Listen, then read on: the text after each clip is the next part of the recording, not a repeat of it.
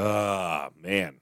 So, if McCarrick is our Mad King, who are the White Walkers? The Summer of Scandal.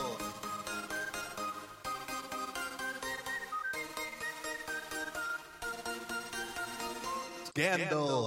Oh, what an awesome way to put it. So the Mad King, for those of you who aren't Game of Thrones fans, he went crazy because they're all incestuous, and he tried to burn the whole city down when there was a civil war going on. And one of his right-hand men killed him, and is hence known forth as the Kingslayer. My name is Jamie.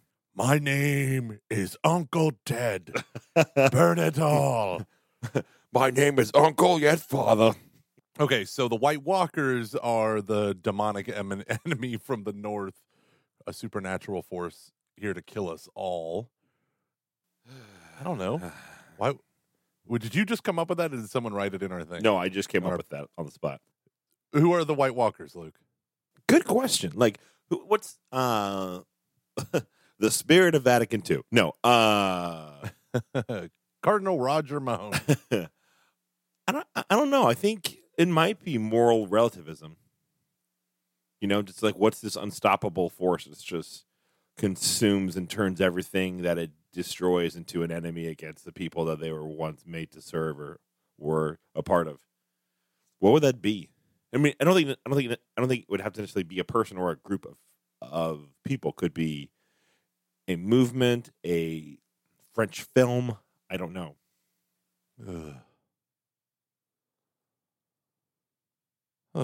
Luke, I am so. I don't even know. The White Walkers is the congregation of bishops. No, I don't know if I'd go that far. I think, like, why the hell would they stop a largely toothless American initiative to address the bishop's problems? Like, I had someone say, and I understood what she was coming from. She was cautioning Catholics who have a social media following, hey guys, like, this is a universal problem, so the universal church needs to solve this. And I 100% agree with her. But this is also a hugely American problem.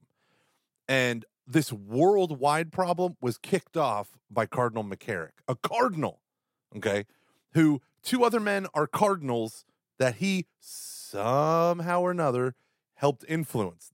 Cardinal Cupich and Cardinal Tobin, okay? Now, with that being said, wouldn't you want to come to the meeting in February of the world bishops and say, hey, let's talk about strengths and weaknesses of what the American church is doing? Hey, guys, you really jumped the gun there. Typical cowboys. Well done. You put your foot in it pretty big. How's it working out for you? Don't you think that would be a good idea? I do. And I would also add to that part of me feels like that's not really the purpose of Rome. It's not at all. If you're going to have national or regional conferences of bishops, and they're not doing anything that is violating the Code of Canon Law or faith and morals, why is the Pope of Synodality, a man who has said literally in Evangelii Gaudium that he wants to give, which I think this is so wrong, it couldn't be more wrong, and I didn't see it for what it was, but in Evangelii Gaudium, I think it's 32, he says that he wants to even give authority, even doctrinal authority, over to the conferences. And he calls it essentially the synodality, the lack of collegiality and synodality. We just need to decentralize the church in so many ways, right? He's obviously not, saying get rid of it, but it's almost like, I want to decentralize the church, except in ways that I don't want it.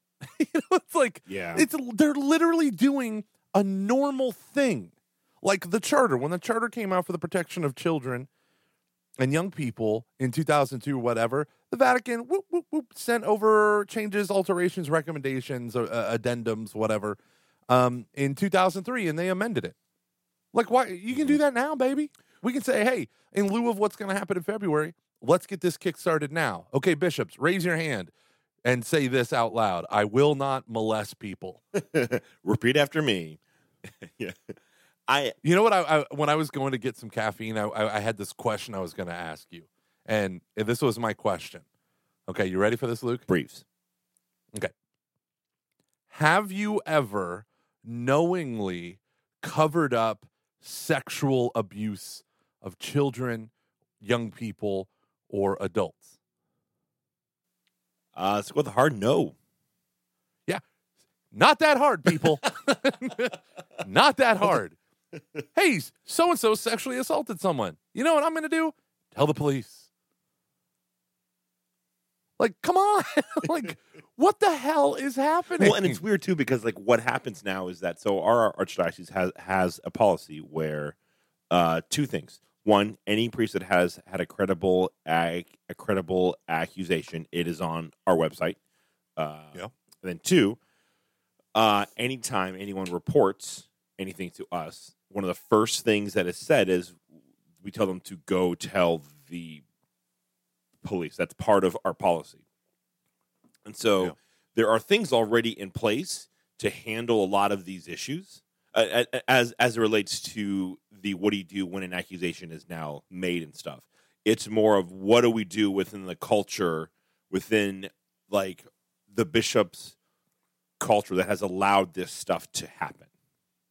So in my mind, it goes a little bit beyond the practicality of like who do you it is more about why did this happen, what is the root of this within with amongst us, and so and I just don't see how Rome can answer that because the problem isn't necessarily Rome. I'm not saying that Rome doesn't help or hurt it, but I don't think it is a I don't think it's a problem that stems from the Curia on down. Oh man, there's so many freaking terms that can be interchangeable. This is so freaking confusing at times. Yeah. Now I want to bring up what when they had the comments, right? They could do the open comments. Cardinal Roger Mahony, who is banned from public ministry because of his mishandling and cover-up of abuse cases involving minors and priests, opened up the comments by urging them to seek greater collegiality as brother bishops. You kidding? Okay, Right? so And he said he urged the bishops not to allow outside influences to interfere with or attempt to break bonds of ecclesial union.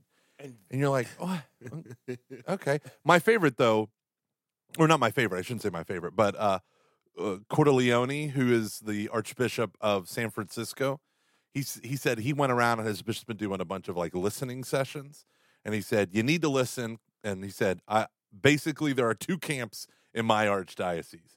The first camp says it's the prevalence of homosexuality among the clergy, and then the second camp says it's because there's an all-male hierarchy, because women would never have allowed this to happen. Therefore, women need to be invited into all levels of the clergy. that's interesting. Yeah, and so he said, Cordileone said, now both of those conclusions are super overly simplistic, but they're not without merit. And and this was a great line. He said, do you know about Cordileone? Like, he's like a pretty hardcore dude. And he said, I don't know everything about him, but I do know that he's pretty hardcore. He the bishop at? San Francisco. Oh, I've heard good things about him. Yeah, very interesting dude. Very interesting dude. But he says, we do sometimes act as a good old boys club with problems of cronyism, favoritism, and cover-up. And he said to find solutions to these legitimate concerns of Catholics in the second camp. And then he said, it's overly simplistic to say homosexuality causes sexual abuse. And I think that me and you are pretty clear. Homosexuality doesn't cause sexual abuse. There are men who have a disposition towards same-sex attraction, who, whatever, that do not have a compulsion, right? Agree. But Daniel Matheson, he talked about, he's the guy that Matt Fradd is his go-to guy on gay stuff. Why I Don't Call Myself Gay, I think was the name of his book. But he wrote this really great article on First Things where he just said, listen, here's the deal. People like me should not become priests because there is, for many, not all, but for many gay men, there is a compulsion or a level of, I can't remember exactly how he put it, but there's a greater sex drive there with gay men than there is even with heterosexual men. And he said, and if just imagine though, if you are alienated from male community, so somewhere along the lines you've sexually eroticized your need for masculine community, and now it's an eroticized desire, it's a sexual desire. The male community doesn't. You're not accepted as a man into male community just because you're now having sex with men. So a lot of these gay men who are celibate will talk about like this experience of great relief when they have their first sexual encounter, but then like that alienation creeps back, and then it kind of goes away and comes back because having gay sex and being in gay relationships is not exactly what's answering it. So that's where the element of compulsion can sometimes come in, is that you then become addicted to seeking out that release feeling. And so, so just talking about this, I mean, obviously I'm not a psychologist or counselor or anything like that, but we are podcasters. So we too will be overly simplistic. The only brush I paint with is a broad brush. Stamps.com/catching foxes. One day. But the idea is, imagine you have a compulsion towards gay sex, or a compulsion towards sex, and then you're put into a seminary where you discover there is a gay culture, subculture, right? Where men are openly talking about it, engaging in it, walking into room, where, I mean, some of these seminaries used to have like communal showers and all that stuff, to the point where it's not just accepted that predatory activities become pretty, manifest, right? Like, and a part of that subculture. And so the worst thing you can do in that subculture is break the subculture. And so you have cronyism and cover-ups kind of on top of it. Hey, let's take a break from being sad over the bishops and talk about beard balm at CatholicBalm.co. CatholicBalm.co just released limited edition scent called Foxbait just for our listeners. It smells like foxes. I'm being quiet because you want to keep it under 60 seconds. Shut up, you. Go to CatholicBalm.co, buy the most wonderful scent, not Elevate, but Foxbait. Foxbait. And once you get your Foxbait, you enter in what for the coupon code, and you get a 10% off. What is it? Catching Foxes, all one word. Catching Foxes, all one word. Catching Foxes, all one word. Bam! 10% off your order, and you get to support our show. So I want to say thank you to Tony and Michael and all the good people at CatholicBalm.co for their support of the show. And I didn't talk to keep it under a minute. JTT, as the girls call him. I'm just kidding. That's not even remotely true. JTT. Whatever happened to him? You know who? Justin Taylor Thomas? I'm talking about? Yeah. No, I think he's gay and living it up. Yeah, well, hey, as you do. Living la vida loca. La loca. Oh, man. I enjoy a good Ricky Martin song. This podcast respects a good Ricky Martin song. All right.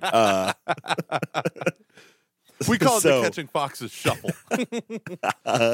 Because we really can't move our hips well. It's more like a weird shuffle.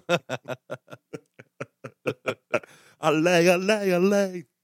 Man, okay, really quick. Can I tell you why I'm glad that the 90s are back? I feel like ska's about to make a comeback, and I'm so excited. Okay. What were we talking about? This is why you were going to talk about Taylor Marshall, right? Is that who you were talking about? Yeah, I threw out that name, yes. And then I felt like that wasn't where you were going. No, so it wasn't. But two things. One, let's talk about the Taylor Marshall thing. So, for those of you guys who don't know, Taylor Marshall is a YouTube guy who has written some really good videos who has made some really good videos that I've kind of enjoyed. They're a bit long, but they're not bad. Apparently, he's going after Brandon Vaught and the things that he has, the ways and stuff that he has said about Brandon Vaught. I'm kind of like, it's not. That's a dick move. Yeah. And I do have a difference of opinion in some of the ways that Brandon how he approaches certain things, but I've gotten to know him at least a little bit, and I think he's a really good dude, and he doesn't deserve that. So, like, that guy can kind of slow his roll a bit. That'd be great. That There's was this other Luke's guy. hot take on Taylor Marshall saying essentially that Bishop Barron is toothless in what he stated, and Brandon Vought's an idiot for defending him. We know where your bread is buttered, Brandon. That's what one of the comments said. It's like, oh my gosh. And so I just responded. I was like, not everyone has to be an asshole like me and Luke. Like, did you really say that? I get worried about that sometimes. That people like that really does concern me. That like sometimes the way that we've said stuff, I don't want to empower people to like. I feel like the things that there's a lot of context that is needed for that. Yeah, and number one, you ever heard of stream of consciousness tweets? You don't really think about stuff; you just type, like I do all the time. That is essentially what our show is. It is just boop off the cuff, but not. I mean, think about this: when there was the shootings in Paris at that magazine, right? Charlie or whatever you were saying. Yep. There was this interview with Bishop Barron, and he said, well, you know, I used to live around the corner from there. I find it very poignant that these things, and all these people that are like the typical like LifeSite, and I think it was LifeSite News I was reading an article, they're like, we knew Bishop Barron was spineless and unorthodox, and now we got confirmation. And I remember reading that being like, just because he's not reacting the way you want him to react, like, yeah, he uses words like poignant. I've never used the word poignant in a sentence, except when talking about Bishop Barron, right? Like, I've never used that. He's an educated man. Maybe he's not a fly off the handle social media junkie like you and I. And it doesn't, I mean, that's virtue signaling in all the ways that they would call out some progressive dude, right? Like, he's not as mad as I am, therefore I'm righteous and he is not.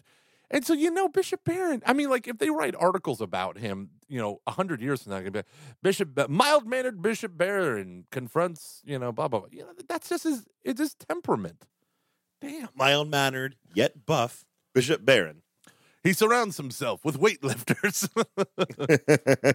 Although, you go on, and I'm going to read something that... Oh, well, and then there's this other guy who I think has written some stuff that just seems very much... It feels like one of those guys who wants to, like, redefine the church a little bit, like, kind of, like, you know, scoffs at Orthodox or traditional Catholicism. Just started to call out. I can't remember this woman's name. She writes for the Washington Post, and this is stuff he said to her, which was like really rude. Who is she's that? Pretty, who is like this? This guy. I can't remember his name. I'm gonna hold on a second. We are not prepared per usual. Luke, we what? name names. I know we do, and I'm trying to find it. I've just been so busy. What is this guy's name? It's like Massanio or something. He's Italian. Okay, I am not going to be able to pronounce this with a speech impediment. Massimio Fagioli. Yeah, that he's guy. a historian and a theologian at Villanova, and a hardcore Pope Francis defender, like irrationally a Pope Francis defender. And I think I just read like on one thing of his, I was like, that seems weird. And I don't want to judge anything off of just that, but it just he just like said some stuff. I was like, this isn't like basically calling out people for treating this whole thing that's going on as a liberal or a conservative thing, and it's just, and then people were like, wait, and just blew up to a huge thing. It's not bad, but I feel like it's kind of close to getting bad. Yeah, and I don't know for us people who have not like a voice but an audience. I don't know how, like, what's the right way to handle this? Like, how do we talk about this in a way that is dwelling in reality, that and isn't a PR spin per se, and it has to address the honest concerns, the honest, like, in the moment concerns to what's going on, while also not being like, you know, this guy's a piece of shit. because I mean that's sometimes that's my go-to react. I've had to like stop myself multiple times from tweeting things from either my account or our account because I'm like, no, this just is not worth it. I had a priest who actually told me just try to do my best to keep my emotions in check, and I was like, oh, it's so hard for me.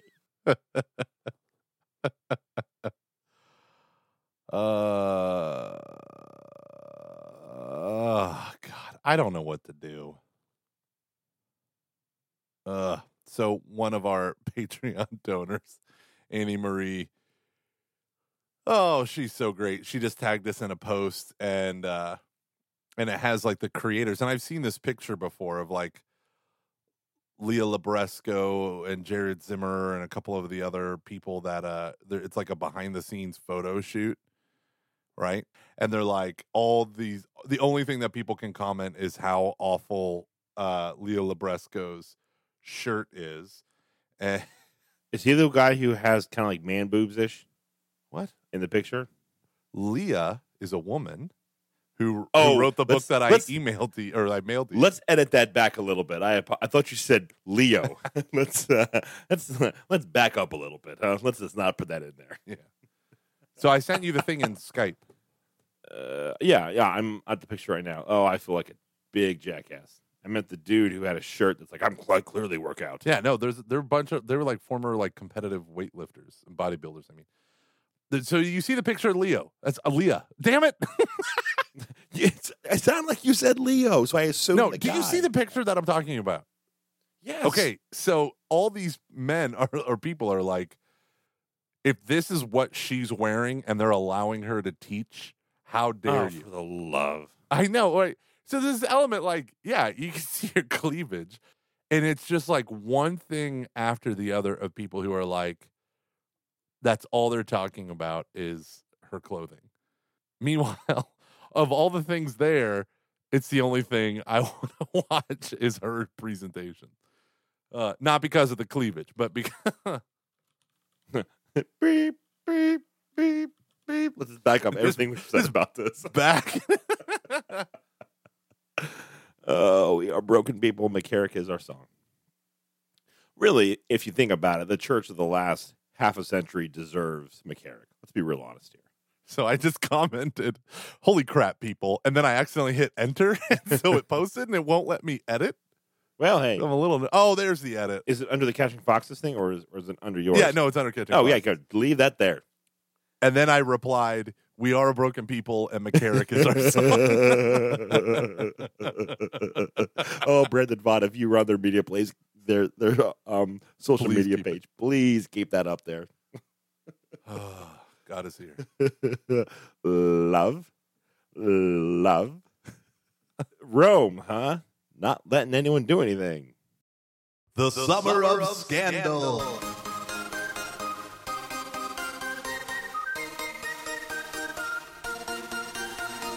Scandal. One of our Patreon supporters, patreon.com/CF, asked us to kind of, if we could, talk for a bit about what are the qualities of a great podcast. So let's get meta here. Let's just take like 2 to 3 minutes. What are the qualities of a great podcast? Because I need to take a break from talking about bishops and everything being terrible. Number one has to be 2 white males. Number 2, no. Qualities of a great podcast.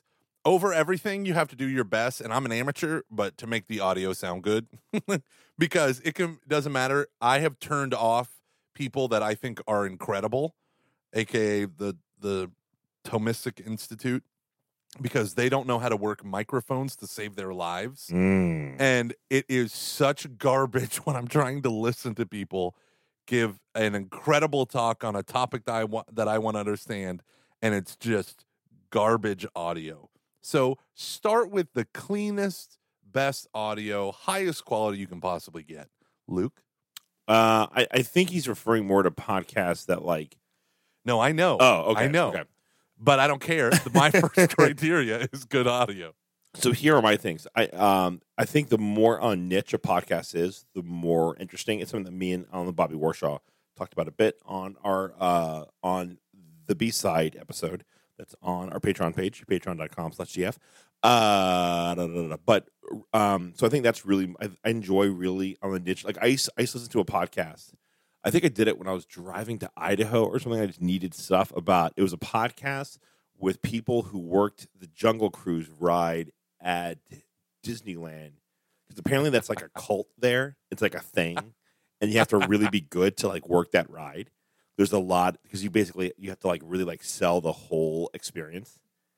And so You have to be really good to work that ride. yeah, it's like those are some of Disney's best because there's such a part of the ride, the people who work it. Like That's so funny because that was literally in my wedding vows. You get it? I get it. You get it? I get it. Okay. I get it. I think too, I'd like podcasts with really good energy. And like there's this one podcast that I want to love it so badly. They talk about a thing their podcast is just on the U.S. men's national team. So you think I'd be obsessed with it. It's only that. But they talk like this the whole time and blah, blah, blah. And I'm just like, nope, can't do this for 2 hours. What is that podcast on? The U.S. men's national soccer team. You know what I'm going to tell you is the remedy for that. The closest that you can do on your end. Oh, it's to like speed it up. Speed it up. No, that's actually a good point. But I just found out. Well, that's all you can do, right? yeah. Because if it's not energetic, then yeah. But like even if like because there's some people who like because you can have energy and talk slowly. Mhm. I don't mind that. I can Yeah. speed that up and like that's fine. It sounds normal. It's when there's no energy and it's just like Yeah. it just I think you have to have chemistry. The other thing that makes a good podcast is some sort of chemistry between the hosts. yeah. And it might just be like the guys that did Mythbusters. Like they notoriously were not friends. Like they never got pizza together. They never went out to get a beer together. But they were so professional that when they were on screen, it wasn't that they acted like they were best friends, but they both had their personalities. You know, the fun, goofy one, the more straight-laced one. Yeah. And they connected really, really, really, really well together in those roles, right? Mhm. And I think that's important. Like, I feel like I'm a much more linear thinker, and I feel like you are a much more like creative thinker. Mhm. And so when I'm like going off on something and then I finish talking and you say the next comment, I'm like, where the hell did that come from? And then I realize like it was a brilliant insight and I should feel ashamed of myself. Mhm. I think that's a good dynamic to have. Like, you don't want the same person. Yeah, I Right. agree. You need a dynamic and different personalities. They don't have to be opposites, but, you know, and you have to here's the deal.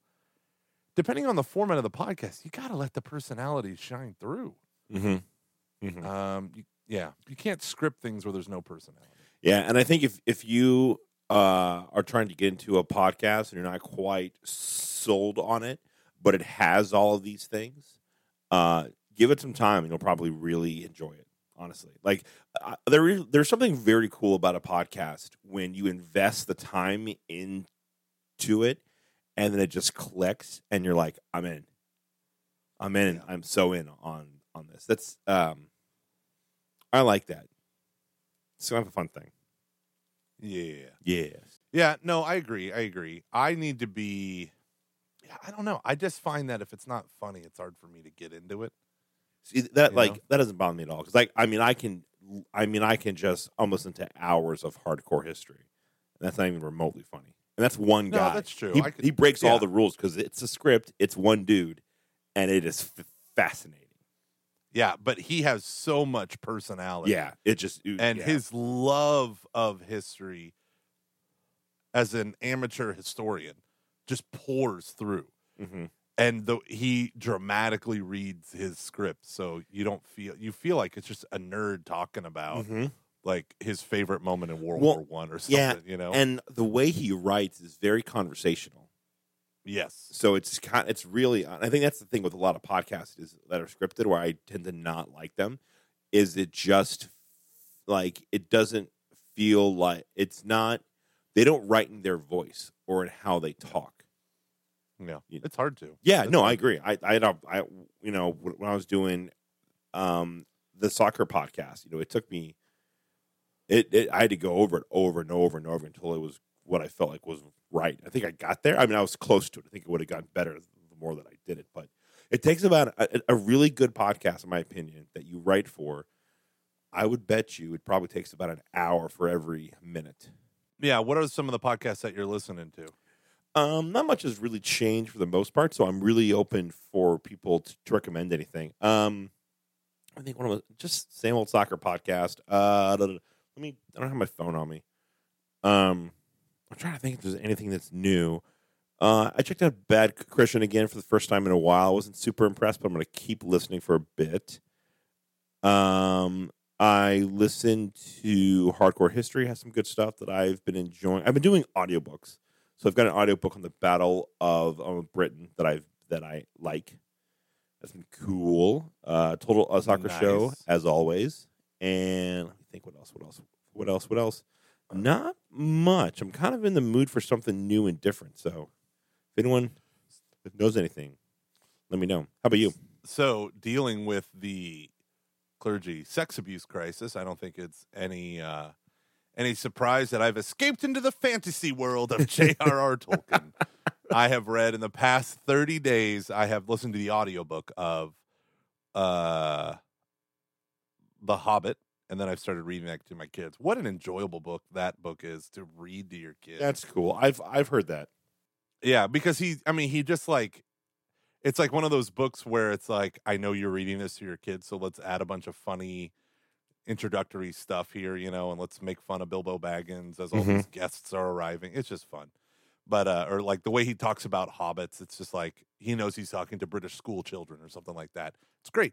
But anywho, so I've read all the audiobooks, or I've consumed all the audiobooks of all three Lord of the Rings, The Hobbit, and I'm 2/3 of the way through the Silmarillion that I got about 4 days ago. So that's a lot. Yeah, no, that's a big deal. That is a lot. I've never read the Lord of the Rings all the way through by just reading it. So the audiobook truly helped me plow through a bunch of stuff. Nice. Oh, I will say one podcast that I've been enjoying has been the Electric Waffle by our good friend Katie Prejean McGrady and her husband. I believe his name is Tommy. I'm drawing a blank on it. His last name would be McGrady. Come on now, Luke. Okay. It's not Prejean, it's Prejean. Prejean. Sorry, Katie. Sorry. I even took French. Shame on me. One podcast as well that I've been enjoying has, and I think I talked about this before, but just in case I have not, Garrison and Leach. It is a film review podcast. These guys used to write for Deadspin. They write for Paste. Actually, one half, Will Leach, started Deadspin.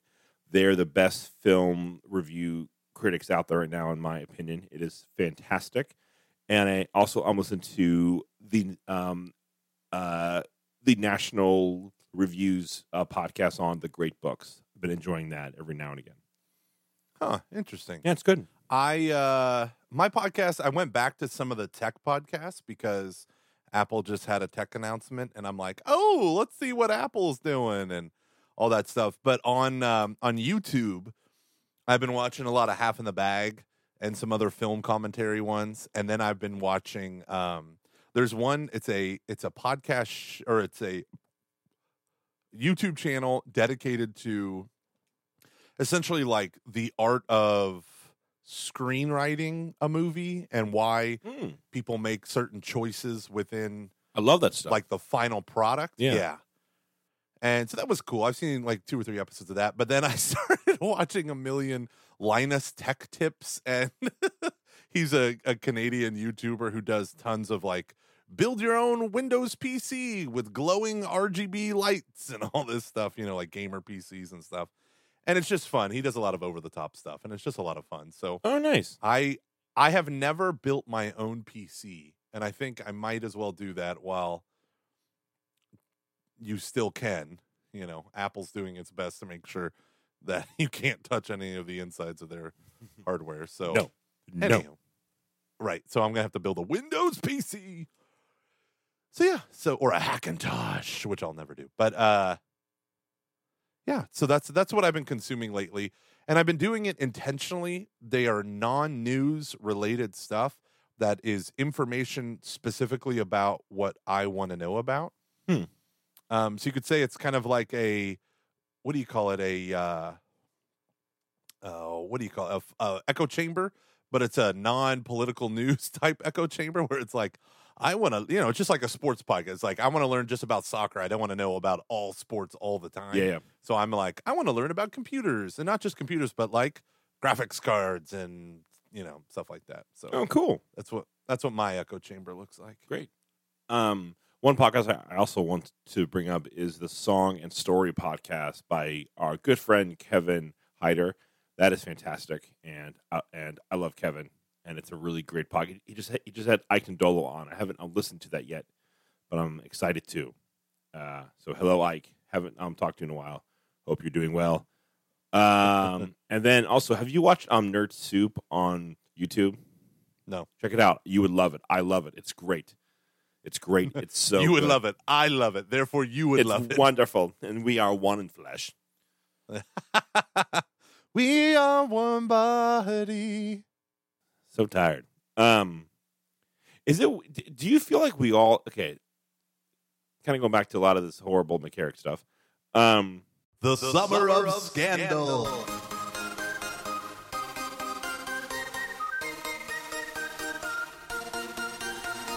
Scandal. How has this impacted your spiritual life? Sorry, that is a wrong way to put that. That's a bullshit term. How has this impacted your interior life? I would say that when it first happened, there was a lot of like righteous indignation, like, someone's burning the building while I'm trying to build it kind of thing. Mm-hmm. And there was a lot of frustration. Now it's like I feel like with, 3 Vigano letters, Cardinal Ouellette's absurd response to Vigano. And I say absurd because he condemned Vigano, but then verified some of his story that otherwise couldn't have been verified. But I feel like now it's like this tit for tat weirdo thing. I am legit like, yeah. So I am. It is very difficult for me to talk about the papacy right now. And I teach classes where I talk about the Catholic institution of the papacy. Mm-hmm. And I get questions all the time. What the hell is going on with Pope Francis just issuing these dictates? Isn't he the guy that wants more collegiality? And these are Protestants who don't know of any like synodality. They've never heard that word in their life. And yet they know that Pope Francis is the decentralization man of the people guy. And yet they feel like everything he's doing is contradicting that. And they ask me questions, not all the time, but I get it enough that it exhausts me. It exhausts me. So how am I doing? I'm freaking exhausted with this crap. And it is burning me out, like, in terms of, it's hard to engage in diocesan work. Mm-hmm. And by that, I mean a parish life, too. Yeah. It's hard for me. Like, the pull to just say, you know what, I'm going to do these side things and just hope that sustains an income, and I'm going to moonwalk out of my jobby job. Luke, every fiber of my being says, get the hell out. And I'm terrified of that because I've never not worked for the church. And I mean the church, like at a parish. I've never not done that. I've never gone over to a ministry, and like whenever we talked about it in our last podcast, one of the dynamic Catholic guys was like, your idea of a dream Catholic parish is literally what we do. We do mass and adoration and, confession, and we have, the Blessed Sacrament in our offices or whatever it is, and, Yeah. And I know that they do that to like the Life Team headquarters and all that stuff, but I'm just like, I met that guy. He's nice. yeah, he nice. Yeah. So you know what I mean? Like, Mm-hmm. we're in a parish and we can't do it. But then there's this part of me that says, but this is where the battle is. Like, that is the part that hits me. It's like, like, I think the Bishop Barron's Word on Fire Institute thing is going to be great for the church. Like, it's something equivalent to what the University of Dallas is doing with this great, like, certificate program on faith and culture. I talked with one of the nuns there, and I really do think what they're doing is great, but it's like, and I know we need education, like really good education to understand but we need like sanctity. And I feel like that's what we're going to give them in the parish more than an online seminar, you know? Yeah. And that's where my fear is. Like, I want to leave. So I'm saying this knowing full well that my pastor might hear this. Like, I want to leave parish life because I feel like our bishops are completely letting the victims down, letting church workers, letting lay people down. They are. They're letting us down. Mm-hmm. And yet at the same time, I feel like even if I were to go, let's say my Ascension Press stuff, buy my book could sustain my family. Like, how can I leave this? You know, like I really do feel like Christ's work is being accomplished in some of the worst ways possible. But yeah, I had a really good day on Monday. One of the adults on my core team, hi, Emily, she came and volunteered at my office. Her work, I think, like allows her to volunteer for like 2 days a year or something. It's like kind of cool, actually. And we got like so much done. Just, I mean, and like I think we were also just trying to do as much as we could while she was there. Like we worked from like 8:30 to like 6. I mean, just straight through, like just one of the flow days where it just was clicking. Yeah, and it was just like, man, this is what it could. And there was something about that I had thought of, like, man, when this is good, this is really, really good. You know, and I've had that a few times when I've worked at when I just had different events where I just thought, when this is good. I remember I walked, like, you know, it was in between an event where I spent half of it praying over people, and then the last half just being, hi, I'm Luke, kind of, you know, and just being like, I love my job. Like this, when I'm doing this is, and it's tough because it's one of those, like, where else will we go, or to whom shall we go? Yeah. You know, and there is this element, though, of, I remember, like, almost kind of being bummed the next day when Emily wasn't there, and I was in my car and just had to drive for like 5 hours, and I was away from all my friends at work, and I was just like, yeah, man, it was so great having like just like some renewed energy there, and kind of being away from that, and there's something, but there's a part of me that's just like, fight for this, like you can make this happen. I really still struggle with sometimes asking, what are the point of diocesan ministries? Like, truly, like, what is the point? What good do these things actually do? And I've started to see through some stuff that we're doing with ours, like, where the good stuff is happening. And I'm seeing good. I'm like, okay, so like it's starting to bear fruit. This is pretty cool. And I want to believe that this can be good, but it's hard, man. I agree. It's really like I mean, I'm right there with you. How do you like get through the day? Like, what's your what's like? What do you like? What are some of the practices that you do to like not just go insane?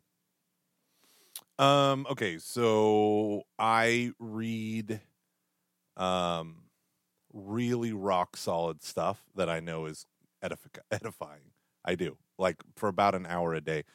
Our mutual friend Dave Van Vickle has this thing where he does 2 hours a day of no screens, so that's when he gets his reading done. Dave is so good. He's so good. We are so bad. Well, actually, I'm not bad. Every week, my screen time plummets on my little app. It's like, you're down 35%.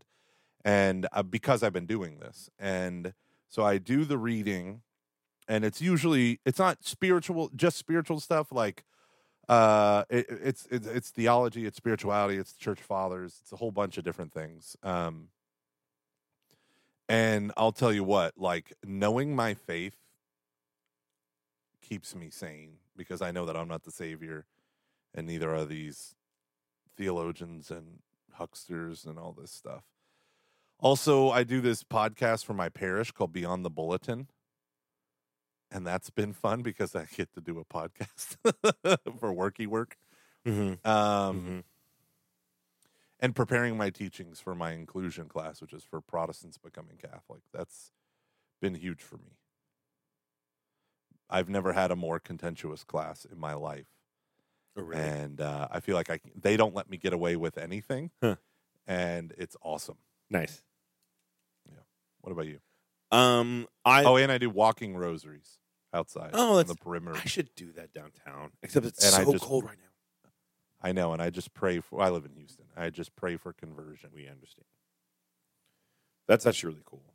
I should do that more often, but it's so cold, and I hate the cold because I'm a huge wuss, and it's sad. Just do it in your office building. That's The labyrinthine hallways of your office. I would rather not. I'll get a horrible headache. So much beige. I've had to really come to terms with the fact that, and a good way, like my strength is that for my job, I have to seek the face of Christ. I have to continually ask, who are you? Who am I? What is this? What do you want? What's going on here? Is any of this real? Like, because if not, I will go insane. I mean, really, true. I will go insane. And so there has to be this continual emphasis on encountering the Lord and just asking Him for whatever He wants to happen, and just to kind of like just be quiet and go, okay, like, what do you want? I'll do whatever you want. Do whatever you want. And continuing to just like let my job be at very first, like, just let, really just take like this like Marian approach of let it be done to me according to thy will, and just really meaning that, and kind of but like also like having like Mary, she asks honest things, and she from a place of faith, and it has to be this dialogue, this great conversation just between like me and God, so I mean, and like me and God, like my office, the people that I'm with, like, and that's been it's almost like not in spite of the church, but like for the church, and because I don't know what else to do. I can't act like everything's fine. Like I almost feel like I have to be a step away from being willing to walk away, because it's just so disheartening and just just so not the norm anymore. Yeah, the part that sucks is we started working for the church during the Spotlight scandal. And it's never really been back. And you got a lot of great people trying to do a lot of great things in the church, but like institutional church is hemorrhaging. Yeah. And, it's, I don't know. Like I've really admired my Archbishop Schnurr. He, the poor guy has to his job is just to report on all the finances. He's the treasurer of the U.S. CCB, of the conference, if you will. And, from day one, well, not day one, but I think maybe like day 2 or 3 of all of the McCarrick stuff, he's publicly come out and said we should open up the file. And I just think, man, to just have so much just roadblocks to that, it's got to be tough. And it's because it's like on my mind, because every time I like say I'm angry at the bishops, I know that I mean him as well, and that hurts because I love that man. I really, really do. And I know. Yeah, and this is the thing that I think people aren't giving. It's not like I feel bad saying giving our bishops credit for it. And I feel bad that I feel bad for that, because it's like we don't know what's going on behind the scenes, that there might be a lot of heroic things happening. Yeah. And then we'll never know. We'll never know. And all we do is get the armchair quarterback and just say, well, they need to say this and do this. Now, I want to see people pissed, because the more they drag their heels about this is what is pissing me off more than anything else.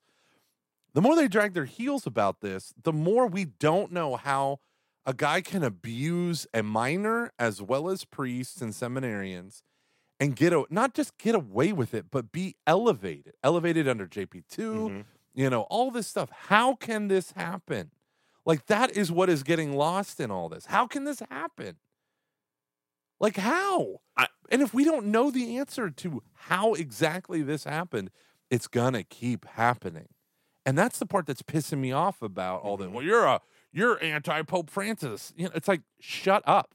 I am not. But he's the guy with all the magical backstage passes, and the only time he makes a comment is to literally make fun of Vigano. It's the only time he says anything. A certain former nuncio. You're like, well, like, who gives a shit about that guy? I'm talking McCarrick, buddy. Like, let's talk about. You're the only one you're the one that can lift all the canonical deals with the papal secrecy and stuff. You're the only one. Mm-hmm. If you're innocent, he was a cardinal before Francis. So it's not Francis's fault that he's in this, that McCarrick was in the position that he was in, at least not initially. Oh gosh.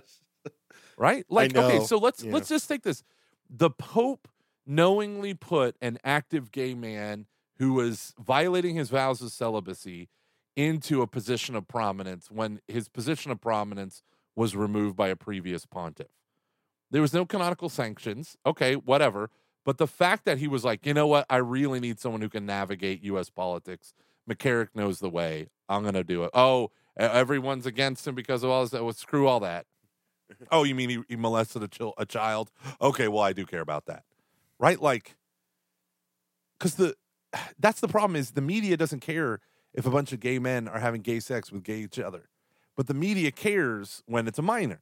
So, I mean, the only time an action gets taken against McCarrick was, actually there was a minor in the past. Yeah.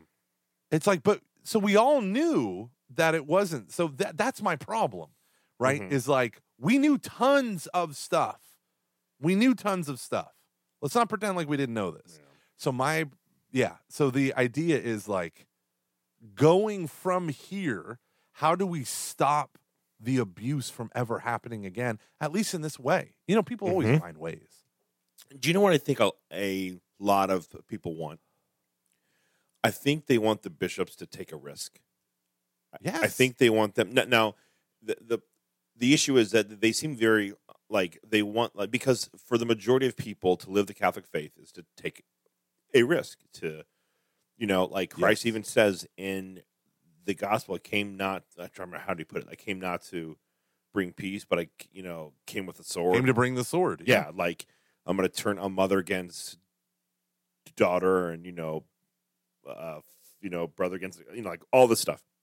And that's a risk that people take and that people experience within their jobs, within their work. They are rejected. It's hard. And the bishops quite often, and a lot of priests quite often, tend to avoid risk. And I think a lot of times, and it's done for very practical reasons, and there are times when people think that if a diocese or if a group were to, if they have an accusation, they pay a person outside of court, or they have a settlement. Yeah, it's not always they're like admitting. Yeah, they're not admitting guilt. Yeah, sometimes it's just a very practical thing where it's like, we can't afford to fight this. So it's just and that's just, and then there are other groups that do that as well, but it's just tough because it's the church, and we're like, what shouldn't you? I'm gonna fight this if it's wrong, and you have your lawyers who say no, you don't, and so we aren't going to, and that's I don't think that to avoid risk is the same thing as justice or prudence or charity. It can be, but I think they need to seek those things out as opposed to trying to avoid risk.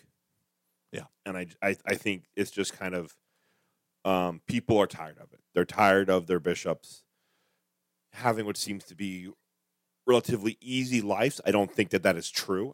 But I think that sometimes can, you don't have to cook for yourself. You don't have to, your whole life. You don't cook, you don't clean, you don't drive. You have a bishop's residence that is basically a mansion. Yeah. You live alone. You live whatever. You're accountable to no one. You have to have a retirement fund that you don't have to worry about paying for. Yeah. Free trips wherever you go. Blah blah blah blah blah. Now again, that's not that's that is true, but there is like a cost to all of that, and there's it's a little bit more nuanced than that, but there's this element. Yeah, as one of my friends said, you ever have a priest have to get like a terrible letter? Like, like turns out one of your catechists was, doing something shady, or someone died, or someone committed suicide. And he said priests get those like once every like 5 or 10 years, or maybe even once in their, their length of time as a pastor of a parish. Imagine having a stack on your desk. Yeah. Every day. Or just going into office and that like so many people don't like you. So many people. Hundreds of thousands. I love Cardinal DiNardo. I really do. No, and I love yeah, and it's it's kind of, and Schneer's a great dude. I wonder if like Schneer and DiNardo ever talk on like, this is my Schneer impression. I hope it doesn't get angry about this. So that there's a guy in your archdiocese who has a podcast, and a guy from mine who was like on that, and we should be friends. That's a terrible Schneer impression. I think I've told him about the podcast. Does he speak very like segmented? Like, hey, and he's very short and to the point.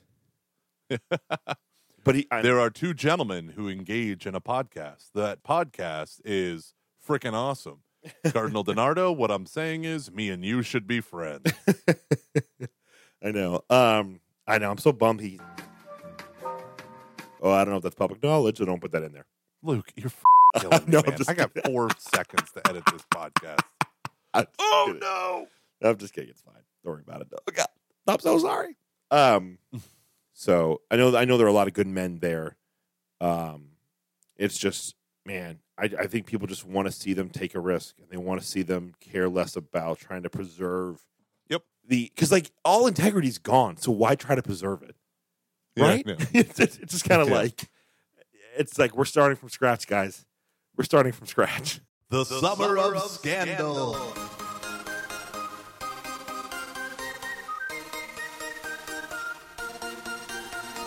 Scandal. Hey, Luke, Stan Lee died. I know. God bless him. Stan Lee. Excelsior. Did you ever see his reality TV show, Who Wants to Be a Superhero? No, I did not. It was terrible. But I watched every one of them. I wonder how long it's going to take for like some of the anti-Stan Lee stuff to start like coming out. Well, all the anti-Stan Lee and Jack Kirby stuff has been out for a long time. Yeah, it's true. It's just like so many people are like, he didn't really create these things. He just kind of like, no, he's a businessman. He owned the rights to those things. Yeah, and I think there is a thing about how like he probably saw them. I mean, like the people who sold the rights to Spider-Man sold it for like $100 or so.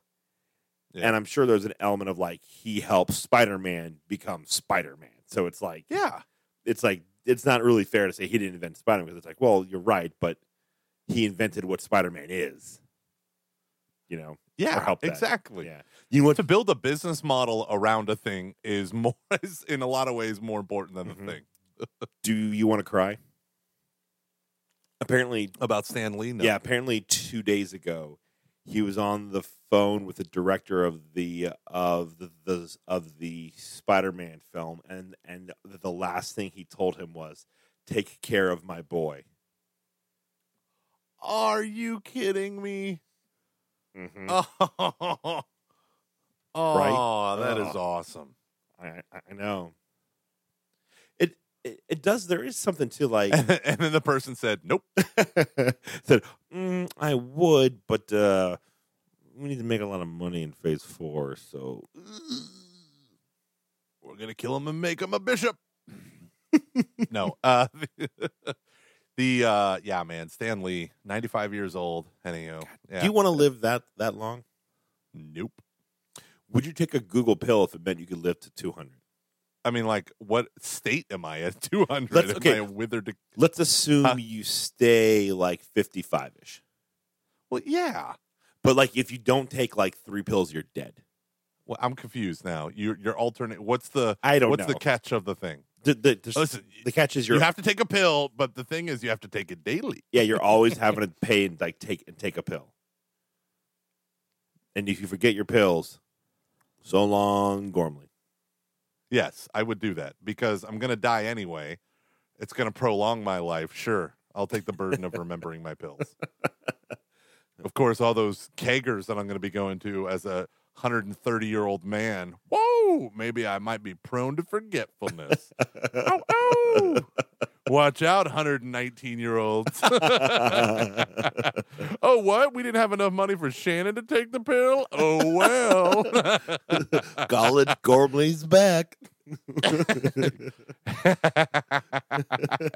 Why is this old man here with a "you know you want me" shirt? Relax. Ladies, I came here to party. Grandpa, get out of here. Whoa, whoa, whoa, whoa. I'm Catholic. I'm 12 times over a great grandpa by now. Oh, my God. I'm a great. And just to let you know, it's as if I'm 55, so I'm still potent.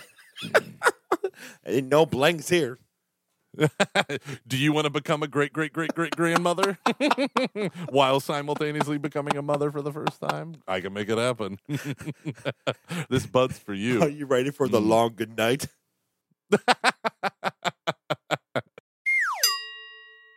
So here's a question that one of our Patreon listeners put in.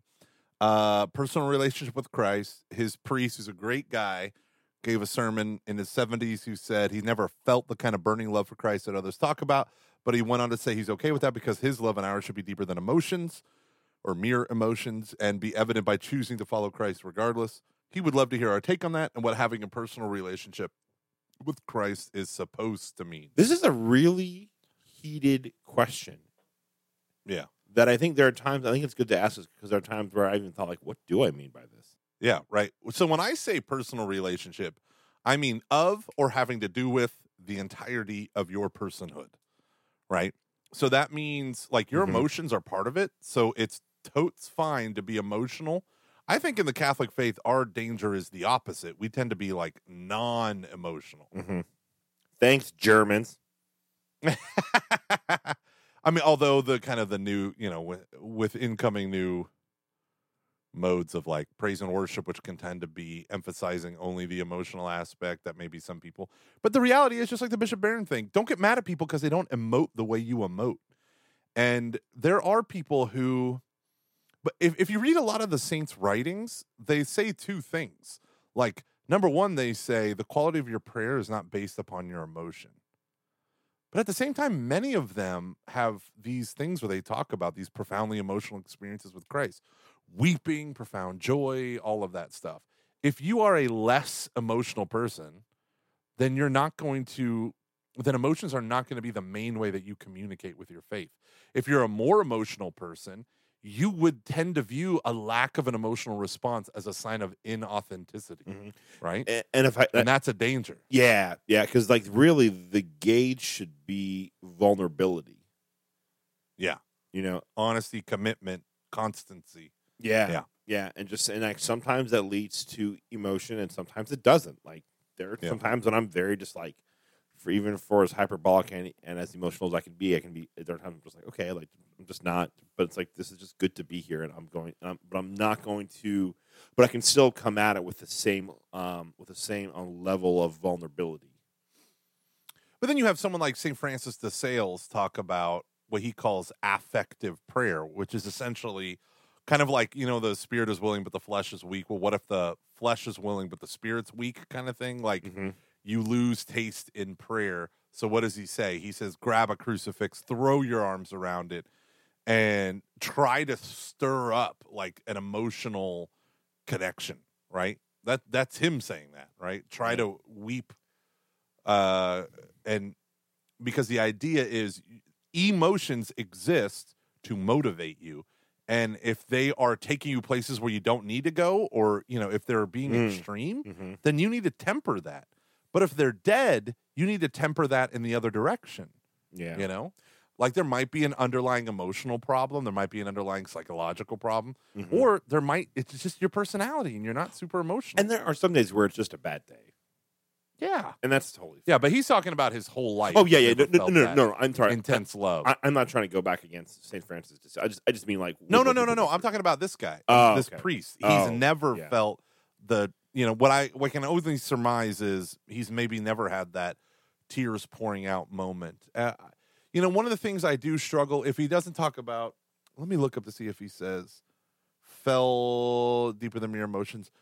I do feel like, an element of repentance is true interior sorrow. And so if you don't ever get weepy over your sins or over your failures, I think maybe there might be I don't know if I would say it's a lack of repentance, but we definitely know that, I don't know, we live in an emotionally stunted age for men. And so in the past, tears and all that stuff was a lot more prevalent among men than it is today. I also do want to know if there's a thing with that priest where, especially if it's back in the 70s, like, is he a person who cries over things? Like, some people just, like, he could be on the spectrum and doesn't really process emotions. Yeah. I mean, I don't know a lot about this, so please take this all with a huge grain of salt. But I'm just saying, so that and that was a little bit before, I believe, when they kind of knew, like, what was going on. So it could be like, I don't feel anything. The priest is in his 70s. Oh, I'm sorry. He's in his 70s now. I thought you said that this was in Yeah. the 70s. I'm sorry. No. So the priest is in his 70s now, and he's just basically saying, like, this dude is a holy dude, but for him, Christ is a decision every day to follow after him. It's not an emotional. It's purely about the emotions that he's saying. So how much do emotions play in having a quote-unquote personal relationship with Jesus? And I would just say, insofar as emotions adhere to you as a human person, Exactly. then it needs to be a part of it, right? So if Exactly. I remember in high school, someone, we went like a life team guy was like, listen, you should be as engaged in the mass as you are in a football game. And I said that to my brother. My brother's like, that's stupid. It's mass. I'm not going to scream and shout and cuss out the priest like I do the official. You've And I never was listened like, to no. a Catching Foxes episode, Brian. That one was Christian. Oh, But the idea is the level of emotion that you typically bring to something should reflect on your faith, not necessarily at mass, right? Like hooting and hollering and all that stuff.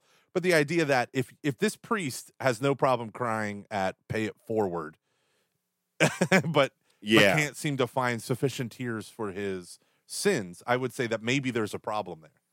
That there is a disconnect between, like, is the faith in, because we all know this, that especially for people who love learning and who are not given over to emotions, that their faith can become too abstracted, right? Mm-hmm. Yeah.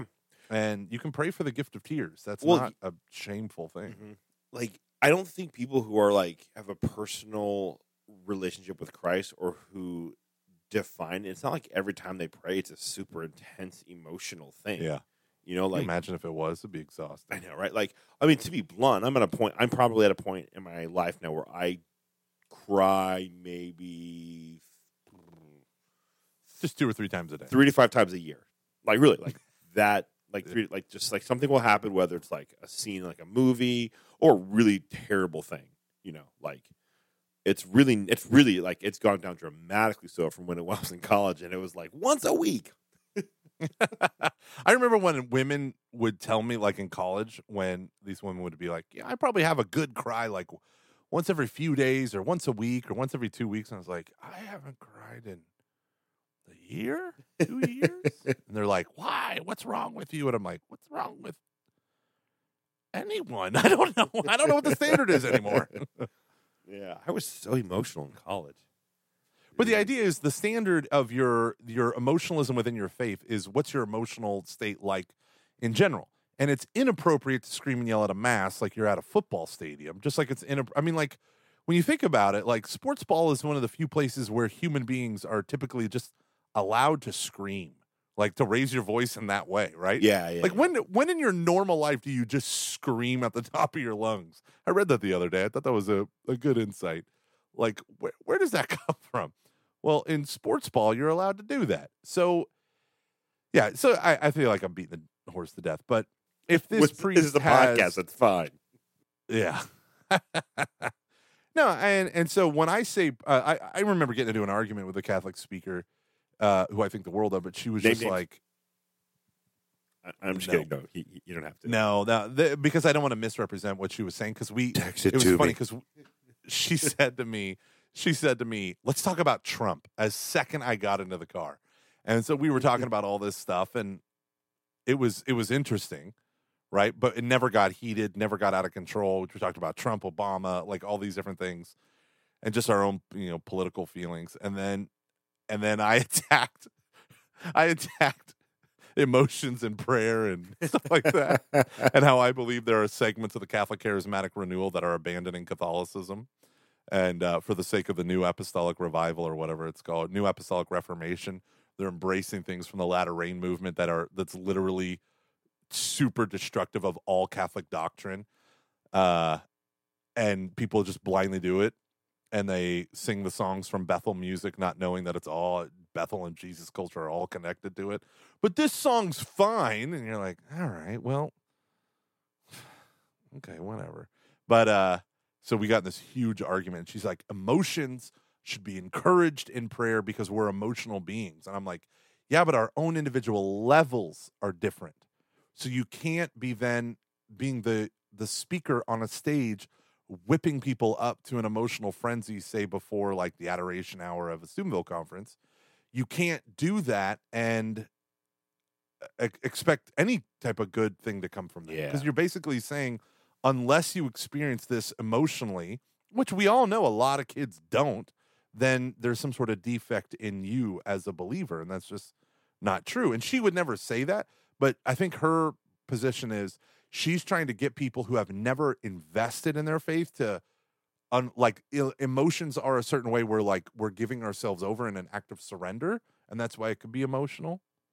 Whereas if we guard our emotions, it tends to be that we're guarding ourselves from a relationship with Christ. See what I'm saying? Mm-hmm. Yeah. Yep. Like, so that emotional response doesn't define the quality of the thing, but maybe it can help define the type of surrender that you allow yourself to have, and it might get manifested in that way. I think that would be a better way to kind of look at it. Like, if I'm really all in for Christ and the Holy Spirit, I'm going to allow the Holy Spirit to wreck my shop, that means I can't just have an abstracted version of God. Mm-hmm. And I'm not saying this guy's priest does, but we all know that that can be a danger. Mm-hmm. Mm-hmm. So I think that might be a better way to look at it. Yeah, no, I totally agree. I think the only thing I would add to that, and I think you're pretty much saying this exact same thing, I would also like add that like your emotions and how it in prayer should really reflect your life in a well-ordered way. Yeah. So if you're like a hyper emotion, like I think me in college, just because I was a college kid, we're all trying to like work through crap. So it was kind of reflective of that. But as I've gotten older, it's just changed. So because I've just like matured, and so I would just add that little part there. So, and if your priest is holy, you're only holy because you have an interior life worth a damn. And that also means the more mature your spiritual life gets, the more you're given over to meditation and then contemplation. Mm-hmm. That's forms of prayer. So the less the bubblier emotional stuff can even touch you, because then you see like a sense of detachment from those things that previously you desperately needed. I think a lot of high school kids need something like a Steubenville retreat where even if they're not baptized in the Holy Spirit, they experience that kind of emotional release or something, because for many of them, they don't associate any strong feeling, good or bad, with the church. It's just blah. And at the very least, it's shaking people out of their apathy, even if they're faking it, like, oh, wow, this church stuff does actually, impact my life. And I just mean that in the most vague human way, right? That's all. All right, ladies and gentlemen, we have a lot of people I want to thank right now for being new sponsors to our show. Natalie Kaiser, this is going to be fun pronouncing last names, Anthony Fernandez, Marianne Everett, Paul Jungworth or Jungworth. I think Jungworth makes more sense. Sounds right. Matthew Bossler. Thank you, Matthew. Andrew Postuka, Andrew. who edited his pledge from $2 to $5. Thanks, Classy Andrew. move, bro. Thank you. Lauren Young. Lauren. Taylor Deshotel. So many weird last names. What is this month? But please do not accept Luke's comment as any way, No, shape, or I'm form not. I insulting love you you or all. encouraging you to. I love you all. Just saying. Yes, Anthony Alexander Price went from $10 to $30, which Oh, wow. qualifies That's him awesome. to get whatever books we're writing, which is kind of a joke. No, it's not. We've got stuff coming. Luke, this is what I want you to do. Luke. I want you in the month of December to write the first chapter. I'm not gonna have time in December. You will. I believe I'm gonna in you. try. I will. Wake up 30 minutes I've been early working on and it a write little bit. 500 words. Courtney, thank you for pledging. Courtney Wiley, Hey, I'm thank you big. for pledging $5. Wait, real quick, big thank you to Courtney Wiley. You are my new freaking hero. You are awesome. Thank you, Courtney. Yes, you are. You are. You are. And you know why. Also, I want to thank Anthony Bones, the last person that pledged in the month of November. Y'all are awesome. We appreciate you so much. And to people who have messaged us or read on your comment on our Patreon page. So what me and Luke are trying to do is we're trying to add more content on the Patreon page, but not just stuff for patrons. We want this to be kind of like where stuff lives for the podcast. Because a lot of people have actually written to us saying, I don't do Facebook. Is there another way I can interact? And so sometimes what we'll do is I'll post the show. I want to try to do this. I got to get it in my workflow. But posting the show on Patreon and then inviting people to comment underneath. We got some really great feedback, and it's good stuff. So I'm super excited about doing that. So that's patreon.com/CF, which is totally AF. Yay.